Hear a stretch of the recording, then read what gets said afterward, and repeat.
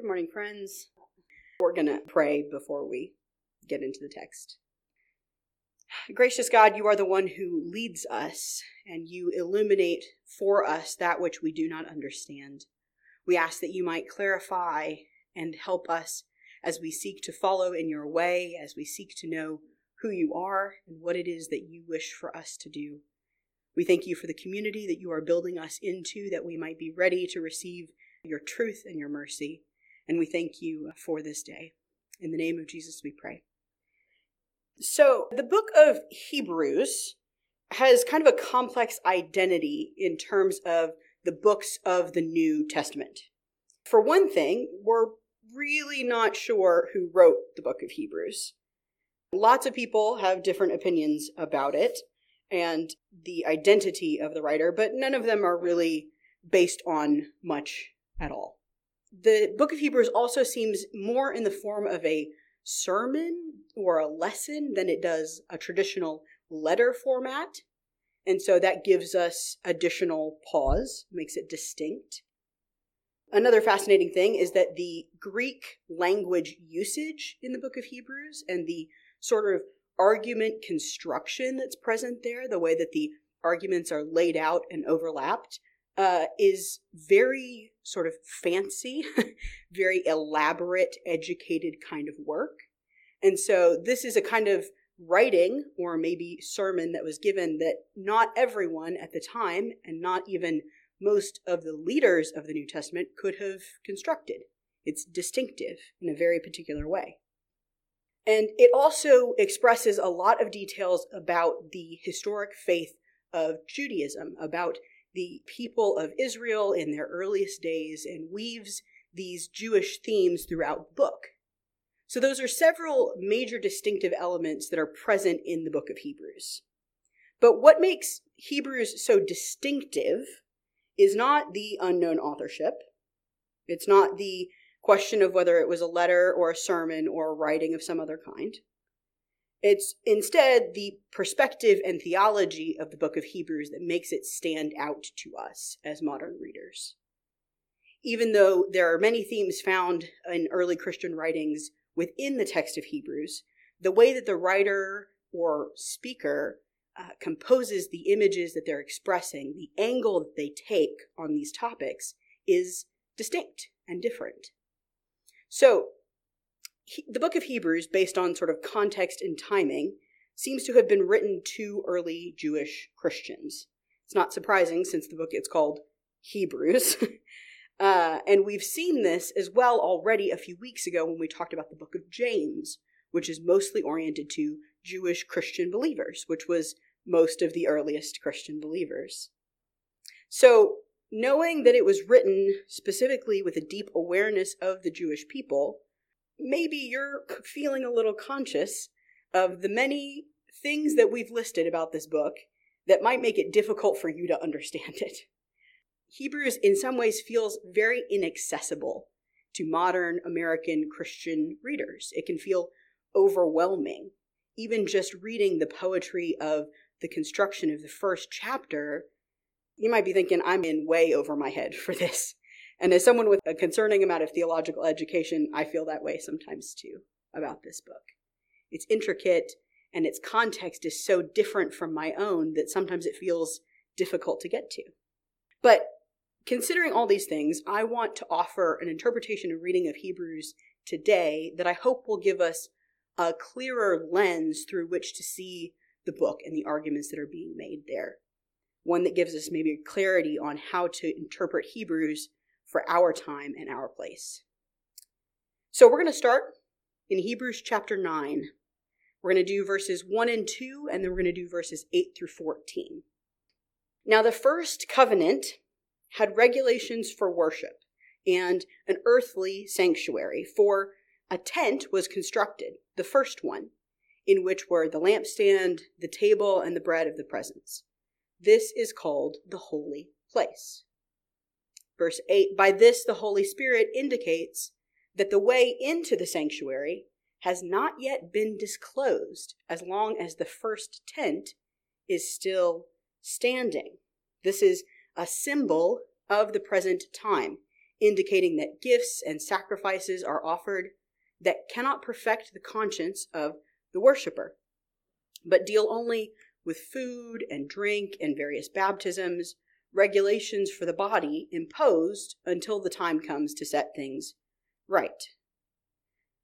But when Christ came as a high priest of the good things that have come, then through the greater and more perfect tent, not made with hands, that is, not of this creation, he entered once for all into the holy place, not with the blood of goats and calves, but with his own blood, thus obtaining eternal redemption.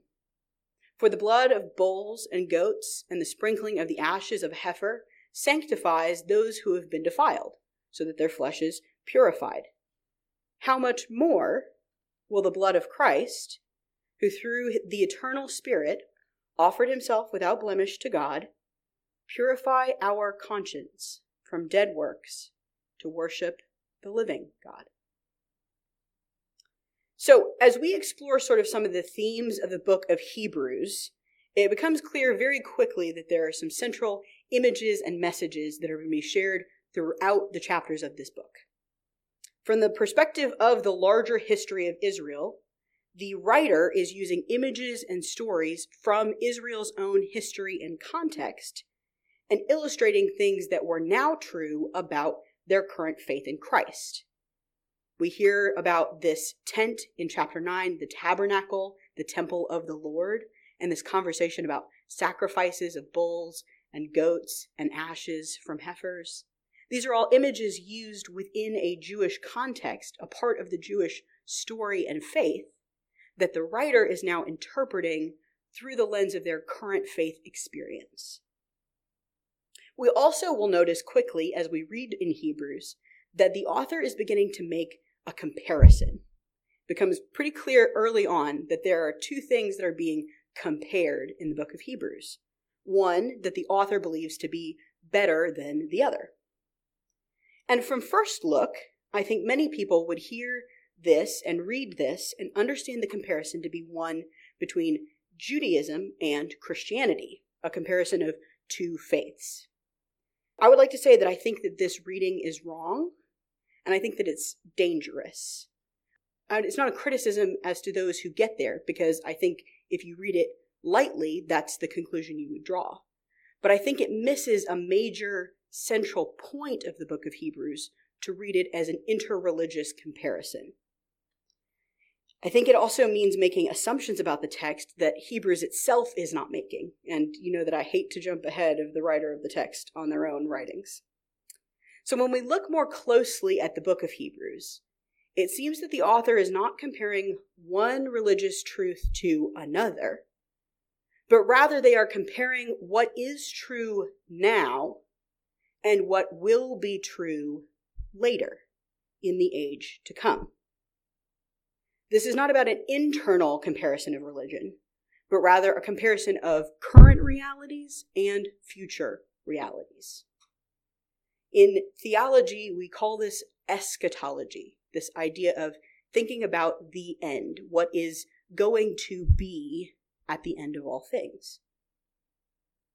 We see in Hebrews the challenges of daily religious work, daily human work, the challenges of being a person in a world that is not always watching out for you. Hebrews reflects a lot of the struggles, both from external power forces on the Christian church in its earliest days, and internal struggles on the Christian church in its earliest days. It speaks about religious ritual and the necessity for salvation, but the way in which some days it feels empty and vain. And the author of Hebrews is weighted down by these challenges and knows that the listeners or the readers are also weighted down. To be a human is kind of exhausting under the best of circumstances, and the writer of Hebrews is reflecting this honestly to the people that he's communicating with. But at the same time, the author is also desiring, hoping, maybe yearning for a better world, a world in which those realities will not feel like a crushing hand. In that way, a key theme of the book of Hebrews is this vision for the future, a vision of what will be, what can be, without ignoring the heaviness of the world. The people connected to the book, whether listening or writing, believed that Christ had come, and that Christ coming had changed the world. But they were still present in the world, and it had its own effect on their days. There were so many realities around them that had not changed. And you don't need me to tell you that the challenges faced by the writer and the readers of Hebrews are challenges that you also face. You know the world is often heavy and challenging, unfulfilled in its purpose. Sometimes it is difficult to believe truly in the power of Christ when the day-to-day is so tough.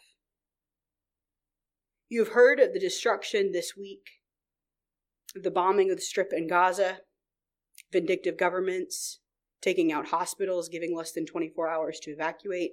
You know that there have been power cut off from entire communities just because of an extremist group, retaliation against civilians. If Christ has come, if Christ's death and resurrection have occurred, then why is this suffering so great? Why does it feel like we cannot always escape it? You know the challenges of your own home, your neighbors, everybody who lives around you.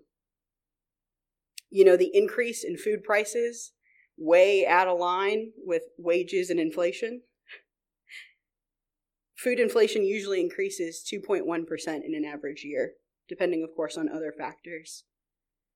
But from April 2022 to April 2023, it increased 12.5%. How much of that goes into the pockets of farmers, grocery store clerks? Not much. Not enough.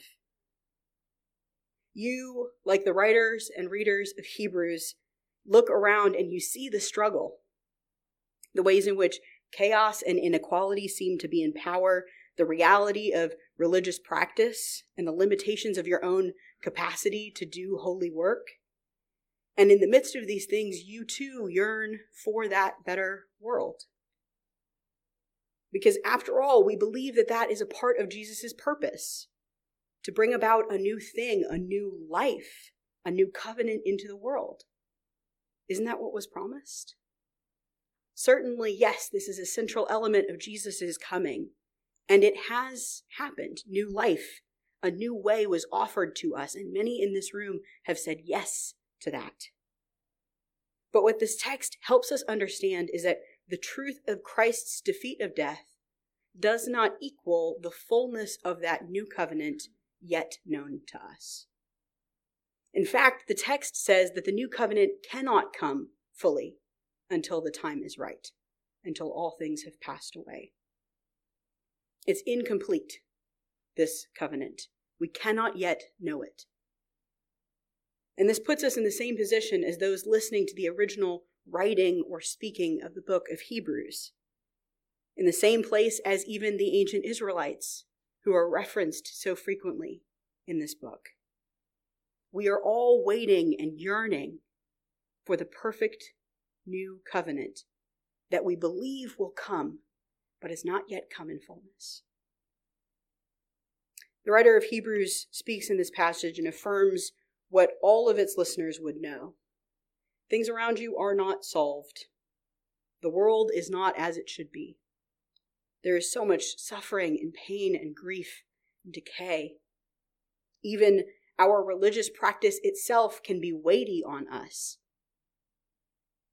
And these things are not enough to make the writer forget, however, that the current state of things is not the permanent state of things.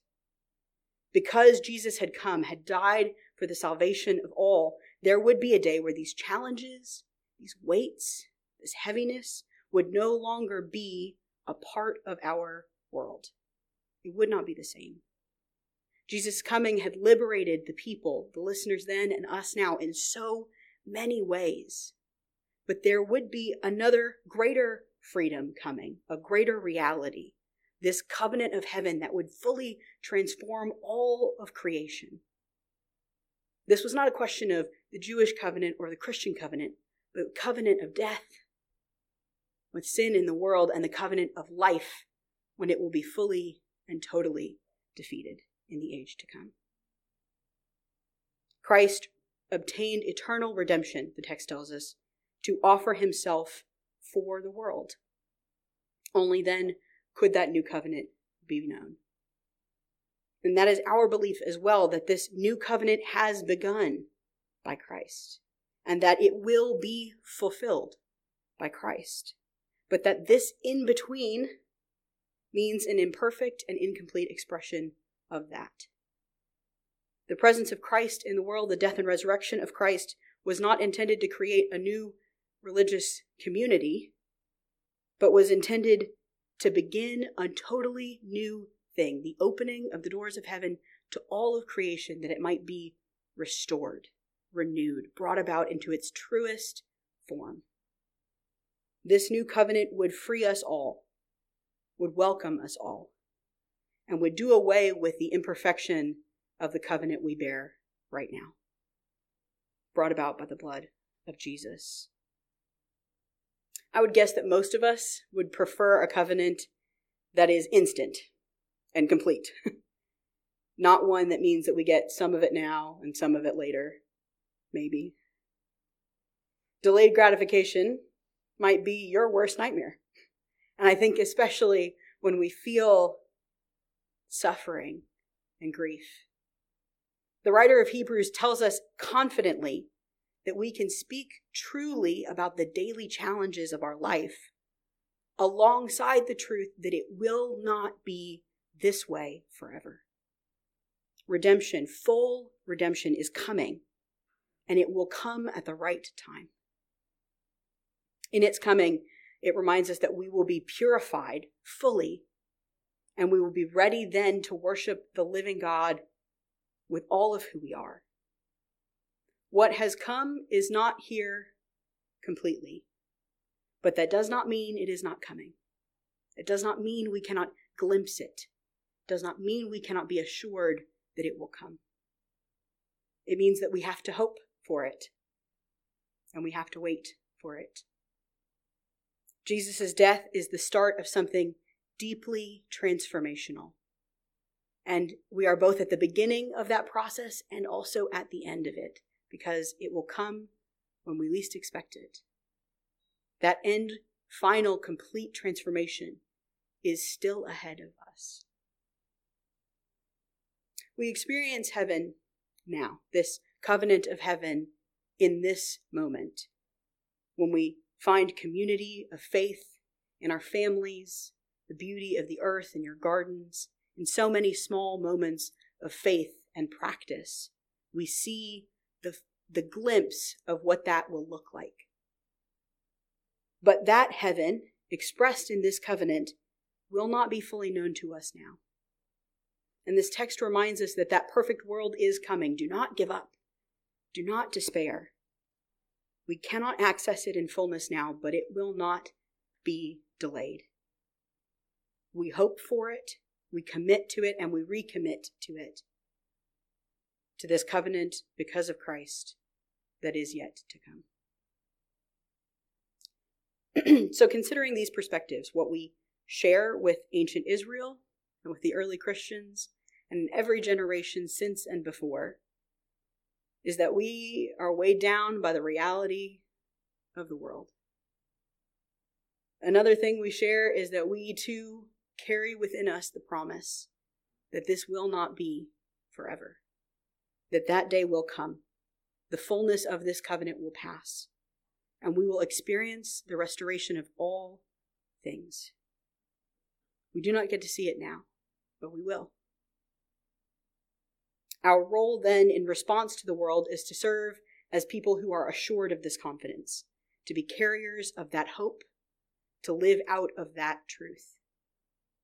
To fulfill this message of Hebrews is not to pretend that the world isn't heavy and complicated, nor is it to only orient ourselves to the struggle of the everyday, becoming embittered, but rather, As people of hope, people of this new covenant, we are to remind each other of the truth that it is coming and that it will come and that we will return with God into that new world. Now, this doesn't mean we're the kind of people who sit in trees waiting for the return of Christ, or workaholics that try to bring about the new covenant faster because we've put in enough hours of church labor. Instead, we are to be steadfast worshipers of Jesus, whose perfection has created a covenant that cannot be taken away, by which the whole world will be offered redemption. We commit ourselves to the one by whose hand a new thing has already begun, the one who has forged this promise covenant, Jesus Christ. We are to be people of yearning for that world, a world better than this one, a perfection we cannot imagine, but one we believe will come. You've been listening to me, Pastor Cana at Hayes Christian Church. Hayes Christian Church is a non-denominational fellowship in Hayes, Kansas. We are supported by the generosity of our members, attenders, and friends. The financial support we raise goes to projects which further spread the gospel to those who do not yet know Jesus, to those local, national, and international missions, and they help keep these podcasts free. If you would like to share a monetary gift with us, please visit our website at hayeschristianchurch.org and click on the donate button, or you may mail your gift to P.O. Box 1111, Hayes, Kansas 67601. If you have any questions, comments, or would like more information, we would love to hear from you. Simply go to our website and click on the Contact Us form. Thank you for your generosity, and may God bless you as you seek to follow Him.